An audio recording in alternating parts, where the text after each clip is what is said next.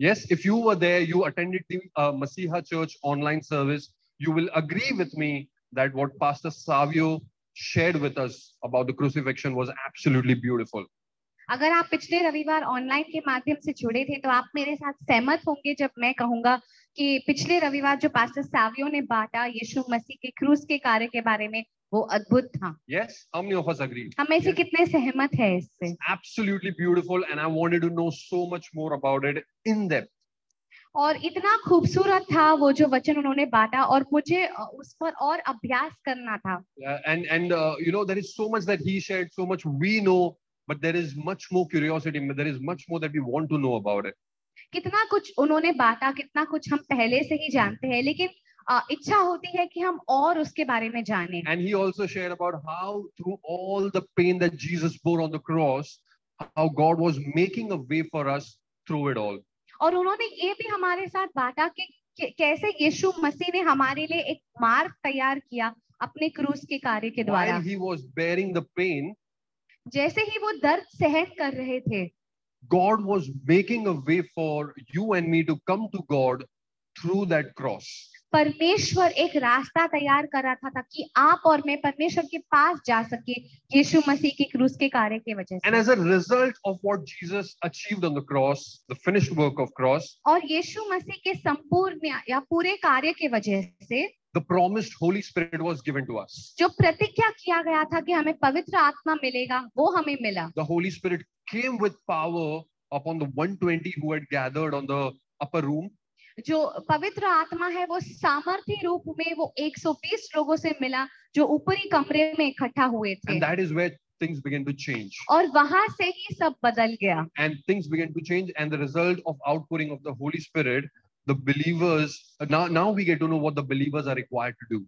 और जो पवित्र आत्मा है वो जोरदार रूप से लोगों पर आया और उन पर एक तरह से पवित्र आत्मा का बरसात हुआ और वो जानने लगे कि उन्हें क्या करना है. So Jesus died on the cross. यीशु मसीह क्रूस पर मरे. He was raised from the dead. उनका पुनरुत्थान हुआ. And after a few days, he gave us the promised Holy Spirit. और कुछ ही दिनों बाद वो प्रतिज्ञा की गई पवित्र आत्मा हमें मिली. And now that the believers were filled with the Holy Spirit, और अब जब ये जो विश्वासी हैं वो पवित्र आत्मा से भरपूर थे, the Bible gives us an account in the book of Acts as to what exactly began to happen amongst the believers. जो बाइबल है वो हमें कहती है कि इन विश्वासियों के बीच में क्या हुआ. So turn with me to your Bibles to the book of Acts, chapter 2.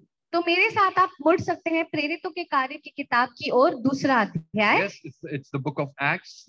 प्रेरितों के कार्य की किताब है. And we'll be looking at chapter 2. There is a small passage which describes what the believers did once they were filled with the Holy Spirit. जो प्रेरितों के कार्य की किताब है वो आपको बताता है कि जो विश्वासी है उन्होंने क्या किया जब वो पवित्र आत्मा से भरपूर थे. I'll be reading from verses 42 to 47.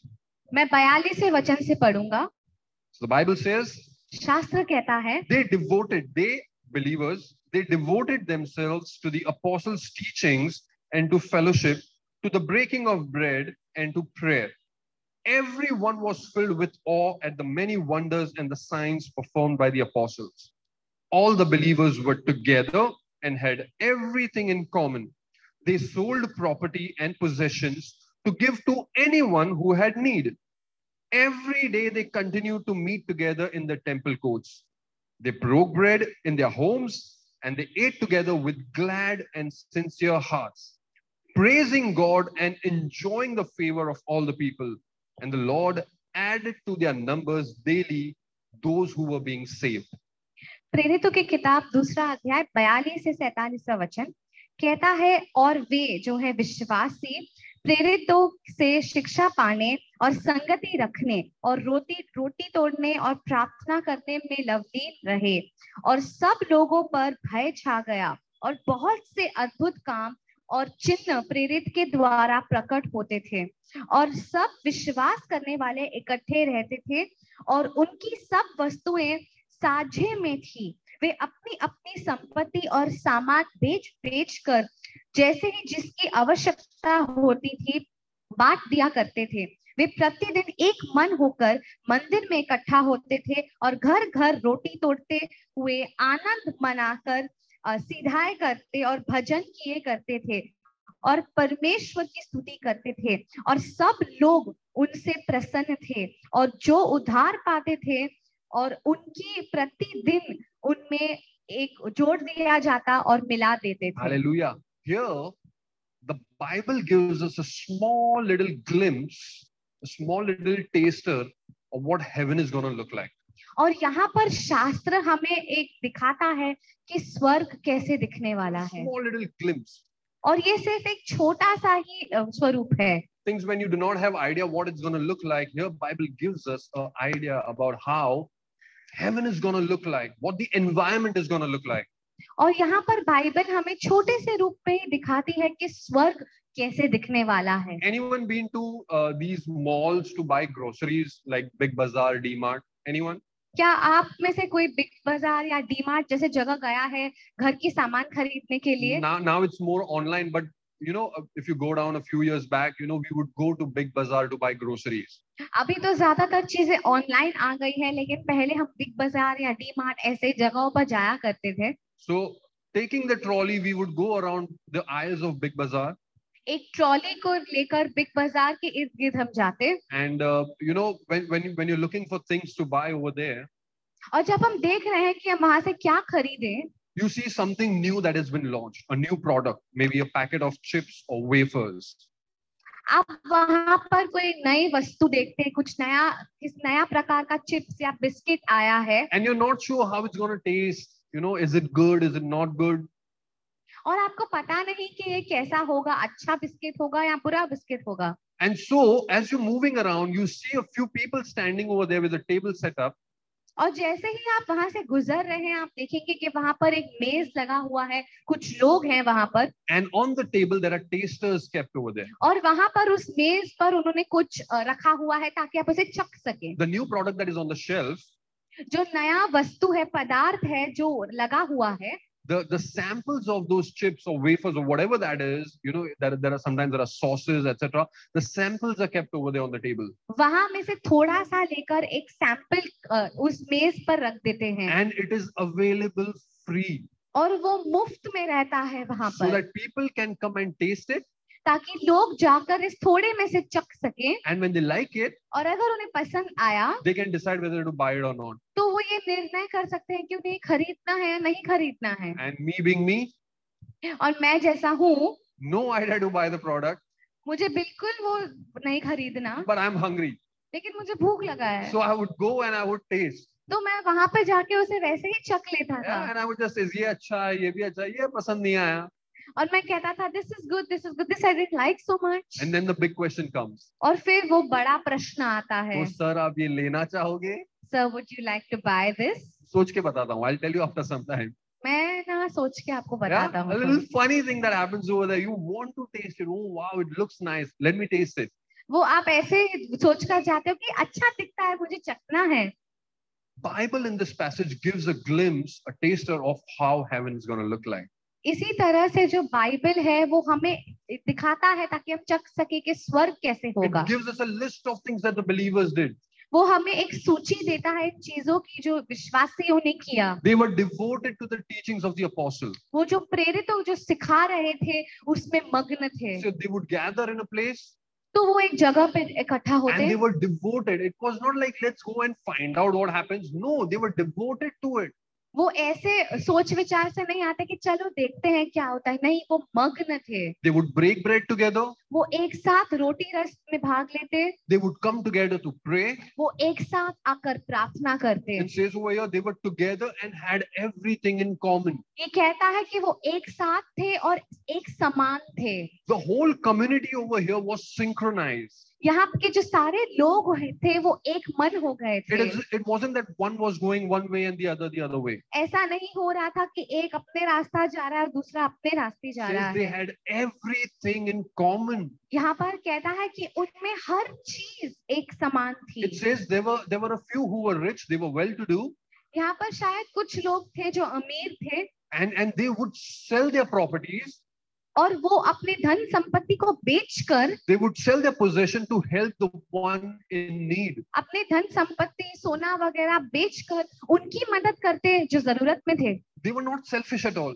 वो स्वार्थी नहीं थे। They sold their possessions. Why? So that they can help the one in need. वो अपनी धन संपत्ति को बेचकर, प्रॉपर्टी को बेचकर उन लोगों की मदद करते जो जरूरतमंद थे। It says over here, it says they met in temple courts. In temple courts. वो मंदिरों में मिलते। You know, they met outside the temple in the court over there to fellowship together. मंदिर के बाहर जो दरबार रहता था वो वहां पर मिलते थे। And it was not a small place like this. और वो एक छोटी सी जगह नहीं थी इस समान। It was a massive place. Thousands of people would gather over there. It was called Solomon's porch. वहां पर उसे सोलोमन्स पोर्च कहा जाता था और हजारों लोगों की संख्या इस दरबार में आ सकते थे। Many times Jesus came there. कई बार यीशु मसीह भी वहां पर गए। And people gathered to ask him different questions. और लोग वहां आते उन्हें सवाल पूछते। And believers over here, they were gathering over there to fellowship, to meet with one another. और यहाँ पर जो विश्वासी थे वो एक दूसरे के साथ मिलते और एक दूसरे के साथ प्रार्थना करते। Again, it says in verse 46, it says they broke bread in homes. वो वचन ये भी कहता है कि वो घरों में रोटी रस तोड़ते। It also says they ate together. ये भी बताता है कि वो एक साथ मिलकर खाना खाते। You know how beautiful is this? The believers coming together, sitting in one place and eating with one another. That is beautiful. कितना खूबसूरत है ये कि विश्वासी मिलकर एक दूसरे के साथ भोजन खा सकते हैं। One of the ways that Jesus describes his promises to us, एक तरह जैसे यीशु मसीह अपने प्रतिज्ञाओं को हमें समझाते हैं। he says that I am preparing a feast for you. वो ये कहता है कि मैं तुम्हारे लिए एक दावत तैयार कर रहा हूँ। Party. Party. You know, and the best part about party is food. और पार्टी का सबसे श्रेष्ठ हिस्सा है खाना। And Jesus says, you know, there will be food on the table. There will be a feast where you will eat with me. और यीशु कहता है कि वो एक दावत होने वाला है अलग अलग प्रकार के खाने के साथ और आप मेरे साथ मिलकर भोजन So the करोगे। believers ate together. इसी तरह जो विश्वासी है वो मिलकर एक दूसरे के साथ भोजन करते They हैं। praised God and enjoyed favor of all people. वो जो है परमेश्वर की स्तुति करते और एक दूसरे के साथ अच्छे रहते। And as this happened, और जैसे ही ये हो रहा था, it was not a one-off thing. ये एक समय ऐसा हो गया ऐसा नहीं था। Oh, let's gather on that particular day. इस दिन हम शायद मिलेंगे। No, this passage says they met every day. नहीं नहीं, ये कहता है कि वो हर दिन मिलते। 7 days a week they met. 7 दिन हफ्ते में वो मिलते। And as a result, और इसका परिणाम in verse 47 it says, 47वें वचन में कहता है, and the Lord added to their numbers daily those who were being saved. कहता है कि जो उद्धार पाते थे उनको प्रभु प्रतिदिन इन लोगों में मिला देता था। So let's see this whole picture. तो अभी हम इस पूरे चीज को देखेंगे। The 120 have received the Holy Spirit. जो 120 है उन्होंने पवित्र आत्मा को स्वीकारा है। Peter preached the gospel, the first sermon. पतरस वहां पर प्रचार करता है, सुसमाचार फैलाता In है। the same chapter, in verse 41 says, इसी अगर हम अध्याय में देखें तो 41वां वचन कहता है, in that one day, उसी एक दिन में 3,000 were added. 3000 लोग इन 120 के साथ जुड़ गए। 3,000 people believed and they were added to their numbers. जो 3000 जो विश्वास करने लगे वो इनके साथ विश्वासियों के साथ जुड़ गए। Then follows verse 40 to 47. और फिर हमने जो पढ़ा वो वचन आते हैं। And as the believers broke bread, they met together, they fellowship together. और जैसे ही ये जो विश्वासी है वो मिलने लगे, एक दूसरे के साथ रोटी रस तोड़ने लगे। Verse 47 again says, God kept adding to their numbers. जैसे ही वो इन चीजों को करने लगे, परमेश्वर 47वें वचन में कहता है कि परमेश्वर उनकी संख्या को बढ़ाने लगा। I tell you, my dear friends, मेरे प्रिय दोस्तों, when we gather together, जब हम इकट्ठा होते हैं there is growth. परमेश्वर उसे बढ़ोतरी देता है। Amen. Amen. Amen. Yes. Amen. Not the growth that we can make it grow. ऐसा नहीं कि हम उसे बढ़ाएंगे, It is God who makes it grow. सिर्फ परमेश्वर ही वो बढ़ोतरी को देता है। The Bible tells, शास्त्र हमें कहता है somebody waters, somebody sows, कि कोई है जो बीज बोता है, कोई है जो पानी डालता है, but it is God who brings the growth. लेकिन सिर्फ और सिर्फ परमेश्वर ही बढ़ोतरी दे सकता Dear है। church, we must prioritize in gathering together. हमें एक साथ मिलने में को प्राथमिकता देनी We चाहिए। must prioritize in coming together as community of God. हमें इस चीज को प्राथमिकता देनी है कि हम जब विश्वासी हैं, परमेश्वर के लोग हैं, हम इकट्ठा The हो। early church did it. जो पहले की कलीसिया है उन्होंने किया। For them, that was the new normal. उनके लिए ये नॉर्मल था. And the Bible tells us that, you and I should continue to meet together. और शास्त्र हमें कहता है कि आप और मैं हमें मिलना जारी रखना We चाहिए. must give priority to the fellowship of saints. जो संत की संगति है उसे हमें प्राथमिकता देनी है. I just mentioned that we've taken a break in the month of May from the meetings, the online meetings that we have. कुछ ही समय पहले मैंने कहा कि हमने मई के महीने में थोड़ा सा ब्रेक लिया है. Yes, so Wednesdays we will not gather for prayer and praise. इसीलिए हम बुधवार के दिन जो प्रेज और प्रेयर की हमारी सभा होती है उसमें नहीं भाग ले So सकते हैं. Friday we will not have the honors day event that we used to have. और शुक्रवार को जो हमारा ऑनर्स डे हुआ करता था वो मई के महीने में नहीं होगा. And there are various other gatherings, the leaders gather, this one gather. So all this is not happening. और जो अलग अलग जो सभाएं होती हैं जैसे लीडर्स का मीटिंग होता है, स्पाई का मीटिंग होता है, वो नहीं होगा. But let us not mistake it लेकिन हम ये चूक नहीं जाए समझने that में we have asked the church not to meet with one another. कि हम ये कह रहे हैं कि कलीसिया एक दूसरे के साथ नहीं मिल सकती है. Yes, we must keep on meeting one another. हमें एक दूसरे को मिलना चाहिए. We require to go and visit friends. We require to have people come over to our homes. हमें ऐसा करना चाहिए कि हम अपने कलीसिया के दोस्तों को जाकर मिले या लोगों को हमारे घर पर बुलाएं. It says in the book of Hebrews chapter 10 verse 25. इब्रानियों 10:25 में कहता To है, encourage the gathering, the fellowship of the saints, the Bible says over there, यहाँ पर शास्त्र कहता है, ऐसा कुछ कहता है जो संतों की संगति को प्रोत्साहित करता है. do not give up meeting together, वो कहता है कि एक दूसरे के साथ इकट्ठा होना न छोड़ें, as some are in the habit of doing it. क्योंकि कुछ ऐसे आदत में हैं.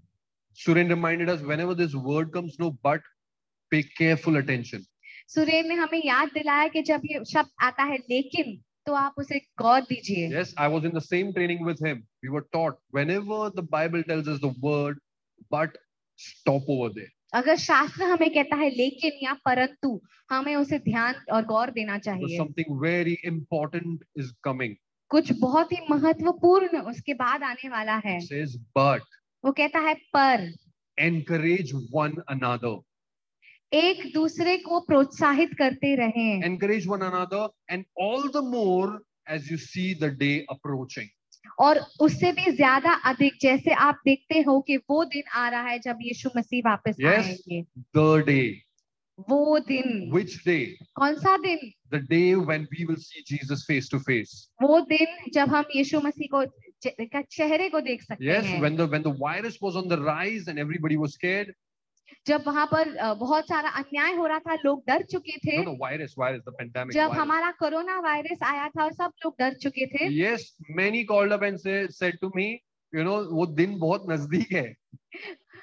बहुतों ने मुझे फोन करके कहा that the day is coming. How many got a similar, कितने लोगों को ऐसा सुनाई दिया, किसी ना किसी ने कहा. How many of us got similar calls? End days, times are near now. अभी अंत के दिन आने वाले हैं, वो समय आ गया है. If it is near, अगर वो नजदीक है, this is what the Bible tells us to do. तो ये हमें करना चाहिए जो शास्त्र कह रहा Do है not give up on meeting together कि हम एक दूसरे को मिलना ना छोड़ें, or encourage one another. एक दूसरे को प्रोत्साहित करते So do रहें. that because Bible tells us to do that. वैसे हम करें क्योंकि शास्त्र हमें कहता है करने के लिए. I had to ask this question to myself once. मुझे अपने आप को ये प्रश्न पूछना था एक समय में. And I believe that every believer should ask this question as often as they can to themselves. और मेरा ये विश्वास है कि हर मसीही को अपने आप को ये सवाल पूछना चाहिए. Am I a church goer? क्या मैं सिर्फ एक ऐसा मसीह हूँ जो कलीसिया जाता हूँ? Am I a church goer? क्या मैं ऐसा मसीह हूँ जो कलीसिया जाता हूँ? Or am I member of the church? या क्या मैं कलीसिया का सदस्य हूँ? There's a vast difference. इसमें बहुत फर्क है. There is a vast difference. इसमें बहुत फर्क है. Are you just a member of the church? क्या आप सिर्फ एक व्यक्ति हो जो कलीसिया आते हो? Are you just a goer that you just appear some Sundays? कि कुछ रविवार आप शायद कलीसिया आ गए? Or are you committed to the vision the church has? या क्या आप कलीसिया के चिन्ह के साथ जो दर्शन है उसके साथ मेल खाते हो? Because if you are a member of the church, क्योंकि अगर आप इस कलीसिया के सदस्य हो, then intentionally you will make efforts to come together wherever there are saints. तो जहां पर भी आपको मौका मिले कि आप एक दूसरे के साथ इकट्ठा हो सकते हो, आप वो But करोगे। if you're just a church goer, लेकिन अगर आप ऐसे व्यक्ति हो जो सिर्फ आते हो, then you will decide what is convenient for you. तो आप ये सोचोगे कि मेरे लिए आसान क्या है। You will decide what is convenient for you. आप ये सोचोगे मेरे लिए आसान क्या है। Choose the first option. इसीलिए आप जो पहला विकल्प है उसे चुनिए। Be member. Be committed to the church. ऐसे व्यक्ति बनो जो कलीसिया के सदस्य हो। Not that you are not. मैं ये नहीं कह रहा हूँ कि आप नहीं हो। But what I'm saying is make intentional efforts मैं ये कह रहा हूँ कि आप वो कदम लीजिए to come. कि आप आए। Wherever there is a gathering, come and be a part of it actively. जहां पर भी लोग इकट्ठा हो रहे हैं उसमें आप जुड़ जाएं। Church is not an event. जो कलीसिया है वो एक इवेंट नहीं है, It's not प्रोग्राम just, नहीं है। it's just not an event. वो सिर्फ एक प्रोग्राम नहीं है। You know, it's a lifestyle. यहाँ पर एक जीवन की शैली है। The fellowship of believers. जहाँ विश्वासी हैं जो इकट्ठा होते हैं। It's not even a building as some like to believe it. कुछ लोग विश्वास करते हैं कि कलीसिया एक इमारत है। You know, you'll see Masiha Church sometime on the ground floor, sometime on the second floor.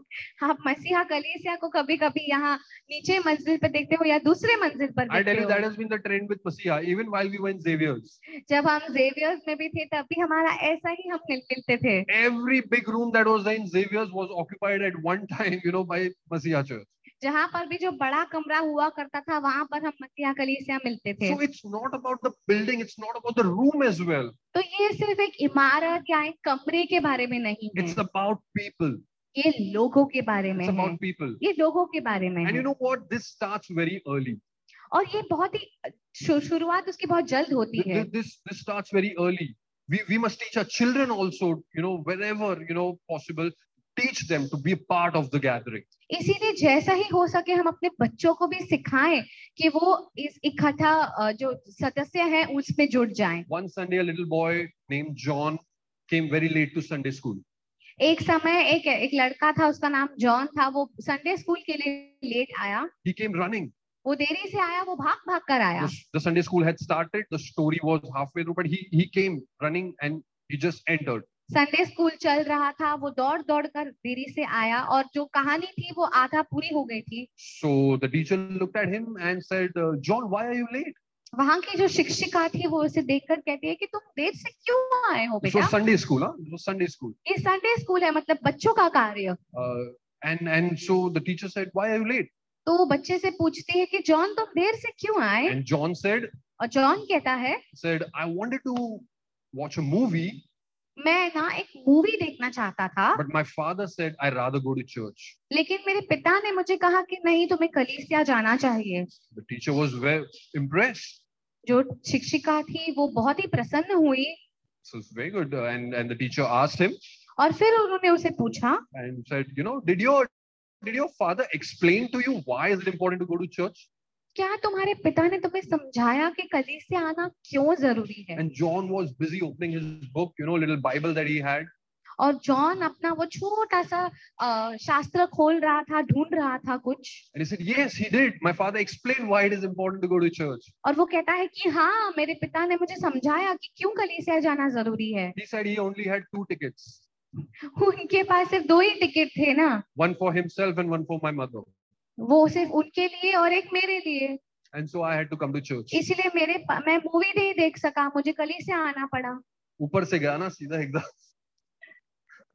Yeah. So we must teach our children to be a part of the gathering. हमें अपने बच्चों को सिखाना है कि वो इन संगति में हिस्सा बने। And that can be done, you know, by leading them with example.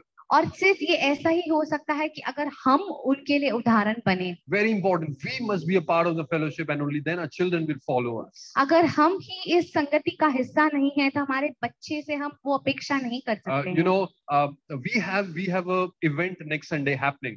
हमारा एक उत्सव होने वाला है अगले You रविवार। know, Masiha is going for a picnic. हमारा एक पिकनिक होने वाला है। We've been arranging this for years now. अभी बहुत साल हो गए हैं हम इसकी योजना कर रहे In हैं। all these years, there's just one time that I have not been a part of the picnic. और इन सालों में सिर्फ एक ही बार हुआ है कि मैं मसीहा कलीसिया के पिकनिक में नहीं जा पाया। That was back in 2018. वो 2018 में था। And the reason was, और कारण ये था, mind it, I had registered, you know, I had paid. मैंने अपना नाम दर्ज कर दिया था, पैसे भी भर दिए थे, and things were packed, everything was ready. अपना बैग तक मैंने पैक कर लिया था. It was just, the night before, Saturday night, we got a call from Gujarat that one of my cousins had passed away. और मुझे शनिवार रात को एक फोन आया कि मेरे एक कजिन Rishtedar. रिश्तेदार का देहांत हुआ. And because I had to accompany my father, और मुझे अपने पिता के साथ जाना था. I called up Rahul saying that, sorry, but please excuse me. इसीलिए मुझे पास्टर राहुल को फोन कर बताना पड़ा कि मैं नहीं आ सकता हूँ. But I so wanted to be there. लेकिन मैं कितना जाना चाहता I था. wanted to be there. There's just once that I've not been there. मुझे जाना था और सिर्फ वो एक ही बात था कि मैं नहीं जा And I want पाया. to take this opportunity to encourage each and everyone, whether you are here in this hall or whether you're listening online.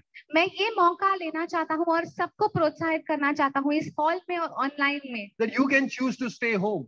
कि आप ये चुनाव कर सकते हो कि आप घर पर रुको. You can give me all the reasons. It's hot. आप बहुत सारे वजह बता सकते हो. गर्मी है, There's money to pay. पैसे भरने हैं, There's this, there's that. ये है वो है. But I tell you what, लेकिन मैं आपको बताऊं, come and be a part of it. आओ और इसमें हिस्सा लो. Because there will be presence of God with us. There'll be fellowship of believers over there. क्यों? क्योंकि परमेश्वर की उपस्थिति होगी और हम जो विश्वासी हैं हमारी संगति होगी. And when we come together, जब हम एक साथ आते हैं, God blesses His people. परमेश्वर अपने लोगों को आशीष देता God है. blesses His people. It's not about just a picnic. The word picnic. ये सिर्फ एक पिकनिक के बारे में नहीं है. For me, when I hear this word picnic, जब मैं ये शब्द सुनता हूँ picnic, it's not more about the water and the slides. ये सिर्फ मैं उस पानी के बारे में, स्विमिंग पूल के बारे में या स्लाइड के बारे में नहीं सोच रहा But हूँ. it's more about how will I be connecting with one another. मैं ये सोचता हूँ कि एक दूसरे के साथ मैं संगति कैसे कर सकूं. I look forward for those times in the buses to and fro. मैं उस समय का इंतजार करता हूँ बस में जब हम जा रहे हैं, वापस आ रहे हैं. It's just fun. It's just amazing to be together with one another. कितना मजा आता है. हम एक दूसरे के साथ बातें करते हैं, मजाक करते हैं. Please come for the picnic, I would say. आओ पिकनिक के लिए. And God will bless you. और परमेश्वर उसमें भी आपको आशीष देगा. And if you don't come, और अगर आप नहीं आ सके, God will still bless you. परमेश्वर फिर भी आपको आशीष देगा. And therefore come. और इसीलिए आपको आना चाहिए. Very early, in the very first year of my life with Christ, somebody told me this story. जब मैं नया मसीह बना था, मेरे पहले साल में किसी ने मुझे ये कहानी बताई. And week before last, again, I was listening to a sermon. और पिछले हफ्ते मैं एक वचन को सुन रहा था. And again, the pastor reminded the same story. और ये जो पासवान है उन्होंने फिर से इसी कहानी की याद दिलाई. And the story goes like this. ये कहानी हमें ये बताती है. There was this man एक आदमी था who loved the Lord, एक ऐसा आदमी था जो परमेश्वर से प्रेम करता, who wanted to do things for God, for His kingdom. मसीह के लिए, मसीह के राज्य के लिए बहुत सारे कार्य करना चाहता था. But he was disappointed. He was disappointed. He was hurt in many ways. लेकिन उसे बहुत चोट पहुंची, वो हताश और निराश हो गया. And as a result, what he did is, और इसका परिणाम ऐसा हुआ, he was very selective. Someday he would go to church, someday he would not go to church. इसीलिए ऐसा हो गया कि वो कैसा मसीह बन गया जो कभी कभार कलीसिया आता, कभी कभार नहीं आता. It was not that he was angry with God. वो परमेश्वर के साथ निराश नहीं था. But something would have happened between, the fellowship, and he was disappointed. He was hurt. लेकिन शायद किसी लोगों के साथ कुछ हुआ होगा जिसके कारण उसे चोट पहुंची But he होगी. still had that passion in his heart. He said, Lord, I want to do this, I want to do, but people are so hurting. उसमें वो जुनून था कि वो परमेश्वर के लिए कुछ करे, लेकिन लोग उसे चोट पहुंचा रहे थे. And so one fine, cold evening, he was sitting next to a fireplace. तो एक रात जब बहुत ठंड थी तो वो आग के पास बैठा हुआ He was था. in his house. There was fire that was burning. वो अपने घर पे था, वहां पर आग थी. And he was alone. He was sitting and he was reflecting upon his life. वो अकेला था, शायद अपने हाथों को सेक रहा था, सोच रहा था अपने जीवन के बारे में. And he was talking to God over there. वहां पर वो परमेश्वर के साथ बात कर रहा था. And he was saying, Lord, I don't feel like going to church anymore. और वो कहता है कि परमेश्वर, मुझे लगता ही नहीं है मुझे कलीसिया जाना चाहिए. And as he was in his thoughts, he was talking to God. और जैसे ही वो परमेश्वर से बात कर रहा था, Fire was burning. वहां पर वो आग था, वो जल रहा There were था. coals in the fire. वहां पर जो कोयले थे वो रखे हुए थे, And if you've seen this fire, you know, the coals sometimes, you know, they pop up, you know. और जो कोयला है अगर आपने उसे देखा होगा कभी कभी वो ऊपर उभर कर आता है। Yeah. And so as all of this was happening, a burning coal came out from the fire, and this came out. और जैसे ही वो परमेश्वर से बात कर रहा था, एक कोयला एक तरह से उड़कर उसके पास आ गया। And this man is talking to God, and he's looking at this coal that has come out. और ये व्यक्ति परमेश्वर के साथ बात कर रहा है, उस कोयले को देख रहा है जो बाहर निकल गया, And now he kept looking at the coal. और अब वो उस कोयले को देख रहा And है। he saw the coal that was there, which was burning. उसने देखा कि ये जो कोयला था वो एक समय पर आग से भरपूर था। Very slowly, he could see that inside there was fire glowing, और उसके अंदर एक आग ऐसे फड़फड़ा रही थी, and very slowly it was dying. बहुत ही धीरे धीरे वो मर रहा था, It was dying, वो मर रहा था। and in some time it completely died out. और कुछ ही समय में वो आग बंद हो गया। So the man quickly got up.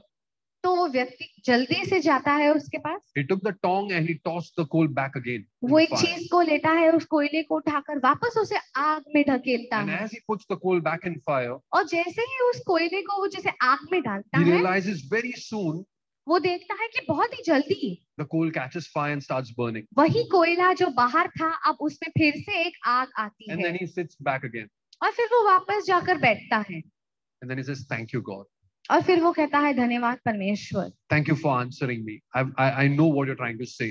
धन्यवाद कि आपने मुझे जवाब दिया, मैं जानता हूँ कि तुम मुझसे क्या कहने की कोशिश That कर रहा till है, the time I am amongst the other burning coals, कि जब तक मैं उन जलते हुए कोयलों के पास नहीं हूँ, I will be all fired up. जब मैं उनके साथ हूँ तब मुझ में भी एक आग होगी, But if I'm away from them, लेकिन अगर मैं उनसे दूर हट गया the fire in me will die down as well. तो मुझ में जो आग है वो भी कहीं ना कहीं मर जाएगी। I need to keep coming back. I need to be in there. मुझे वापस उन कोयलों के पास जाना होगा, उन लोगों के पास जाना होगा, And only then with the other coals and the fire that God has given me will keep burning inside me. और उसी तरह जब दूसरे लोगों के पास में हूँ जो परमेश्वर की आग से भरपूर है, तभी वो मुझ में भी एक आग आएगी। This is a fictional story. ये एक कहानी है, But the man who told me the story ये जो काल्पनिक कहानी जिस व्यक्ति ने मुझे बताई some 19 years ago, 19 साल पहले, sadly that man is no more in the Lord.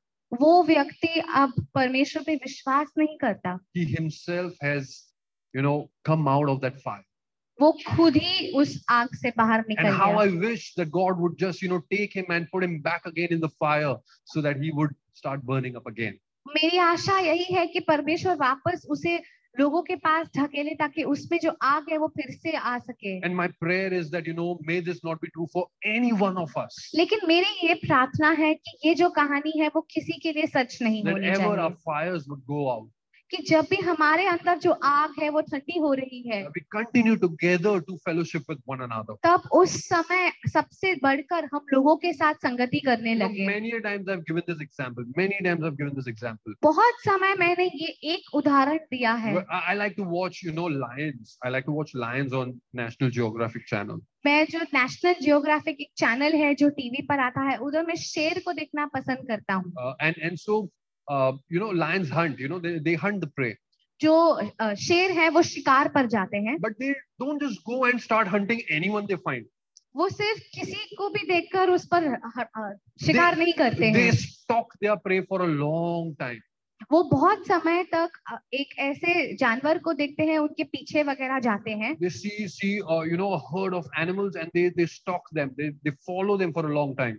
वो देखते हैं, वो ताकते हैं, वो इंतजार करते हैं। And the moment they see one particular animal that has lost his way or come out of the herd, जब वो देखते हैं कि शायद वो एक जानवर है वो झुंड से निकलकर अकेला कहीं चला गया है, that particular animal becomes their target. तो वो एक जानवर जो दूर चला गया है वो उनका शिकार बन And the जाता है। Bible tells us that our enemy is like a roaring lion who's और- waiting to devour us. और शास्त्र हमें यही बताता है कि हमारा जो शत्रु है, जो शैतान है, वो इसी शेर के समान है। See, look at Adam and Eve. आप आदम और हवा की कहानी को देखिए, They sinned.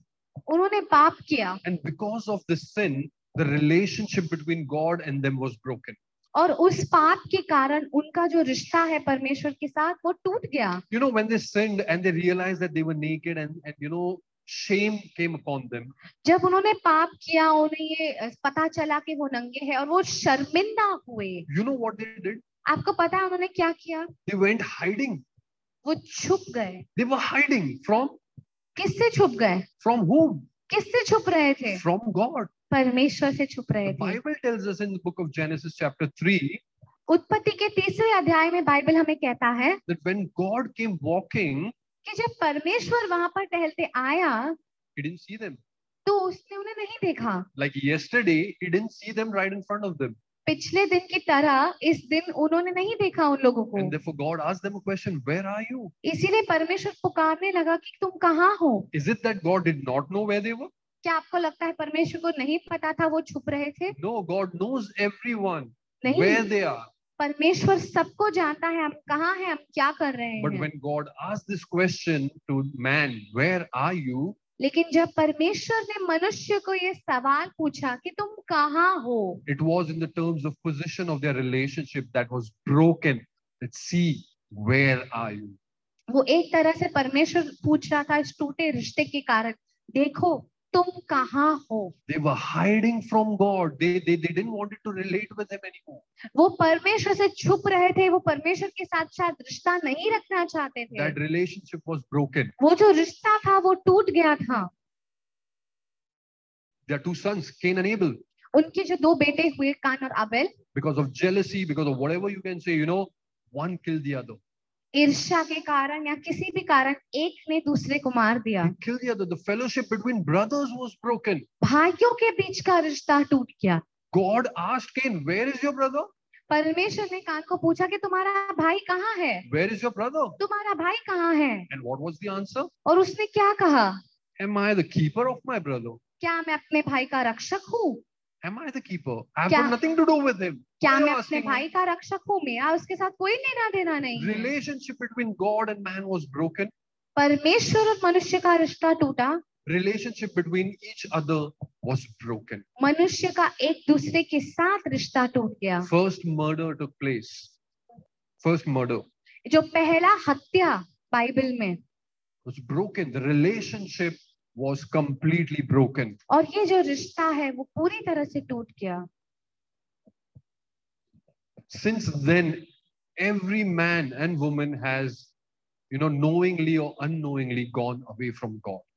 और तब से लेकर अब तक जानते हुए या अनजाने में हम सब परमेश्वर से दूर चले Bible गए. tells us that, you know, each one has gone their own way. They're lost, but they're going their own ways. शास्त्र हमें ये बताता है कि हर कोई अपने ही रास्ते पर जा रहा है. कुछ लोग शायद गुम गए हैं, But in Christ Jesus, लेकिन यीशु मसीह में when Jesus came, जब यीशु आया he changed everything. तो उसने सब कुछ He बदल changed दिया. everything. उसने सब कुछ बदल दिया. God in Christ Jesus was reconciling us to him once again. परमेश्वर यीशु मसीह के द्वारा हमें वापस ये परमेश्वर के पास लेकर जा रहा था. So God sent Jesus Christ to us, तो परमेश्वर ने यीशु मसीह को हमारे पास भेजा, and through his death and resurrection on the cross, और यीशु मसीह के मरने और पुनरुत्थान के द्वारा our relationship with God, which was broken in the Garden of Eden, हमारा जो टूटा रिश्ता था परमेश्वर के साथ was restored back again on Calvary. वो फिर से जुड़ गया उस क्रूस में. Hallelujah. Hallelujah. Yes, the relationship which was broken in the Garden of Eden, वो जो रिश्ता जो ईदन के बगीचे में टूट गया था, Jesus dying on the cross, यीशु मसीह क्रूस पर मरने के he was द्वारा dying and he was saying, Father, forgive them for they know not what they do. वहां पर यीशु क्रूस पर मर रहे थे, लेकिन फिर भी कह रहे थे कि पिता तू उन्हें माफ कर. And in Christ Jesus, और यीशु मसीह में you know, New Testament quotes this term, you know, in Christ.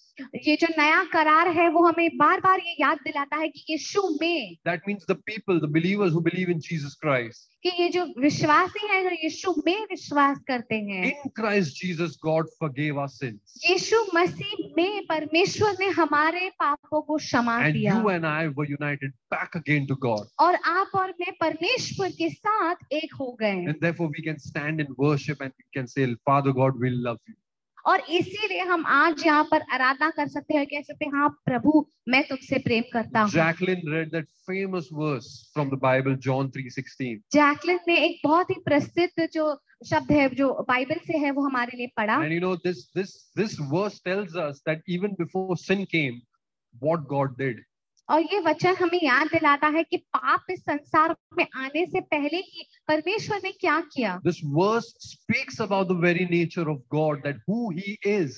जो ये वचन है वो हमें बताता है कि परमेश्वर कैसा है। And this verse says that God loved the world. और कहता है कि परमेश्वर ने संसार से प्रेम किया। Not the church, कलीसिया से नहीं, not the church only, not the selected few. सिर्फ कुछ ही लोगों से नहीं, God so loved the world परमेश्वर ने जगत से ऐसा प्रेम किया that He gave His very best. He gave His everything, that is Jesus Christ. कि उसने अपना सर्वश्रेष्ठ, अपना सब कुछ जो है यीशु मसीह हमारे लिए दे दिया, That whoever believes in Jesus, ताकि in जो Jesus कोई Christ, भी यीशु में विश्वास करता will है not perish because of that broken relationship. उसका नाश नहीं होगा उस टूटे रिश्ते के कारण। The Bible tells us because of sin, we had become enemies of God.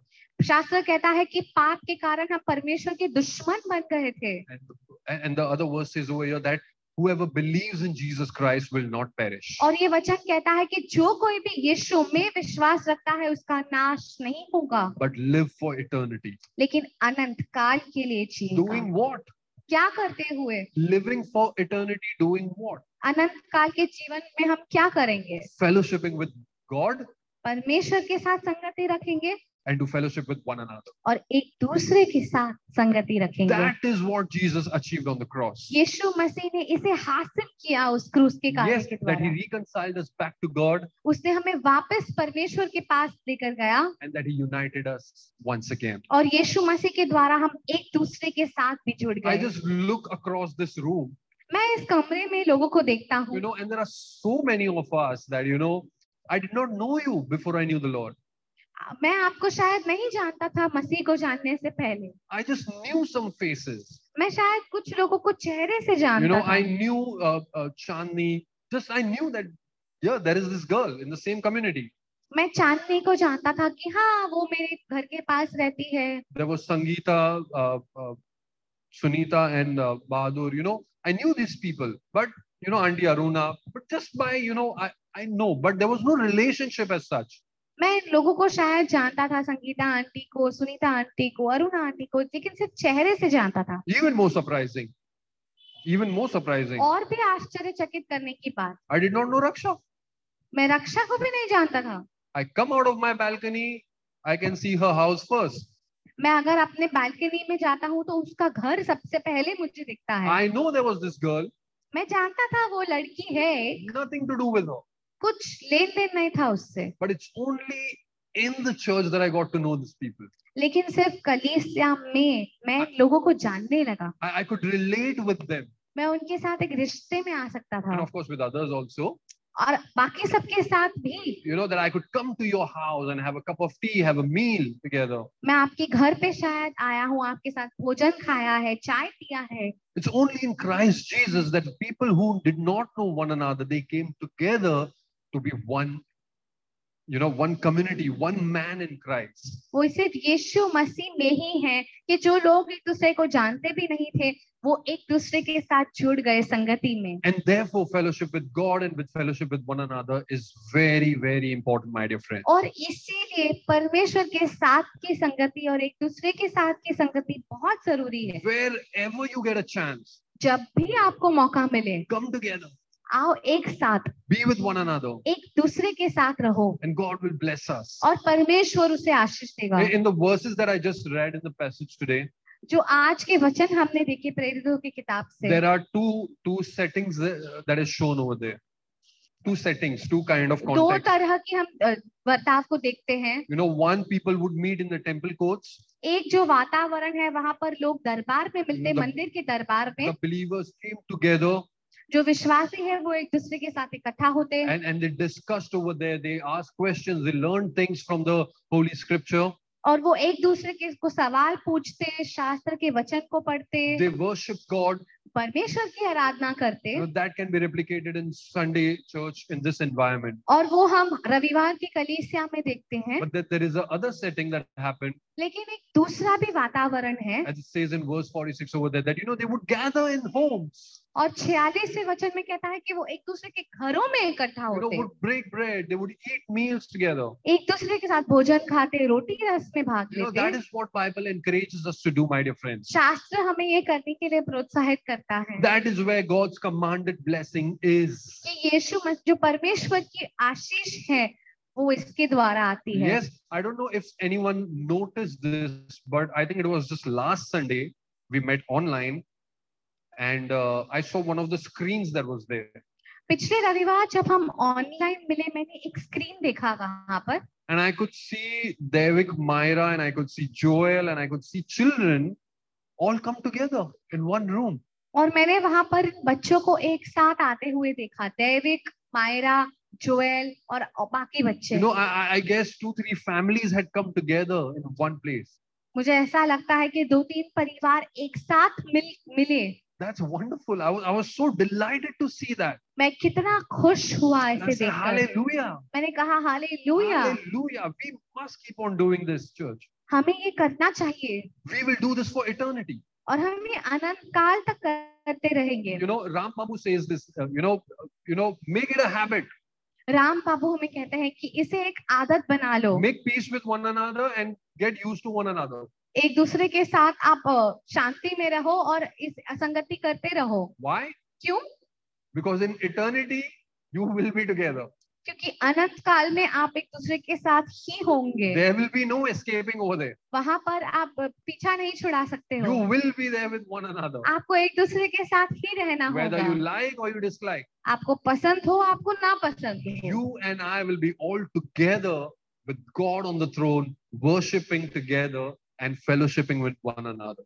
आप और मैं एक साथ होंगे, परमेश्वर की आराधना करते हुए, एक दूसरे के साथ संगति करते And हुए। when we do all of this, और जब हम ये एक साथ मिलकर करते this हैं, will be just a glimpse of what we will see in heaven. और जब हम ये करते हैं, वो एक छोटी सी झलक है स्वर्ग की, Very, very small glimpse. बहुत ही छोटी सी झलक। क्योंकि picture अभी बाकी है. The picture is still there. You can call it a trailer, you can call it a teaser, आप उसे ट्रेलर बुला सकते हो, झलक बुला सकते हो, but very soon our king will come riding on that horse. लेकिन बहुत ही जल्दी हमारा राजा उन घोड़ों पर सवार होकर And आएगा, then in a blink of an eye, और फिर पलक झपकते ही we will all be transformed completely. हमारा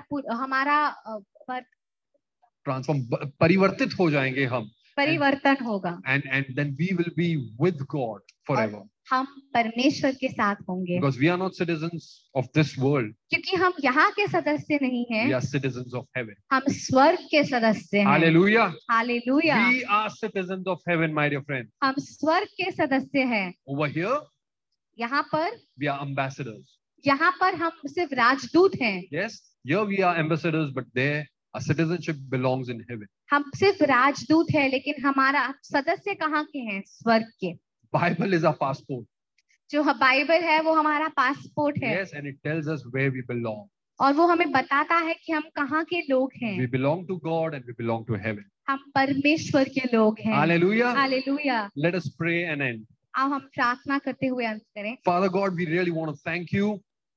पिता परमेश्वर, हम सचमुच धन्यवाद देते हैं। Thank you for your son, Jesus Christ. धन्यवाद तेरे बेटे यीशु मसीह के लिए। Thank you that we are united in Christ Jesus. धन्यवाद कि हम एक दूसरे के साथ यीशु मसीह में एक हैं। Now there are no differences.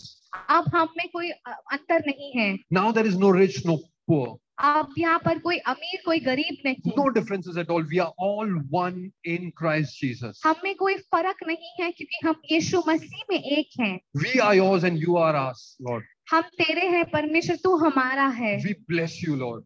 हम आशीष देते, धन्य कहते हैं तेरे नाम। We pray for your protection upon Masiha Church, Lord God, and their people. हम प्रार्थना करते हैं कि तू मसीहा कलीसिया और हमारे लोगों को सुरक्षित रख, Protect us from the evil one.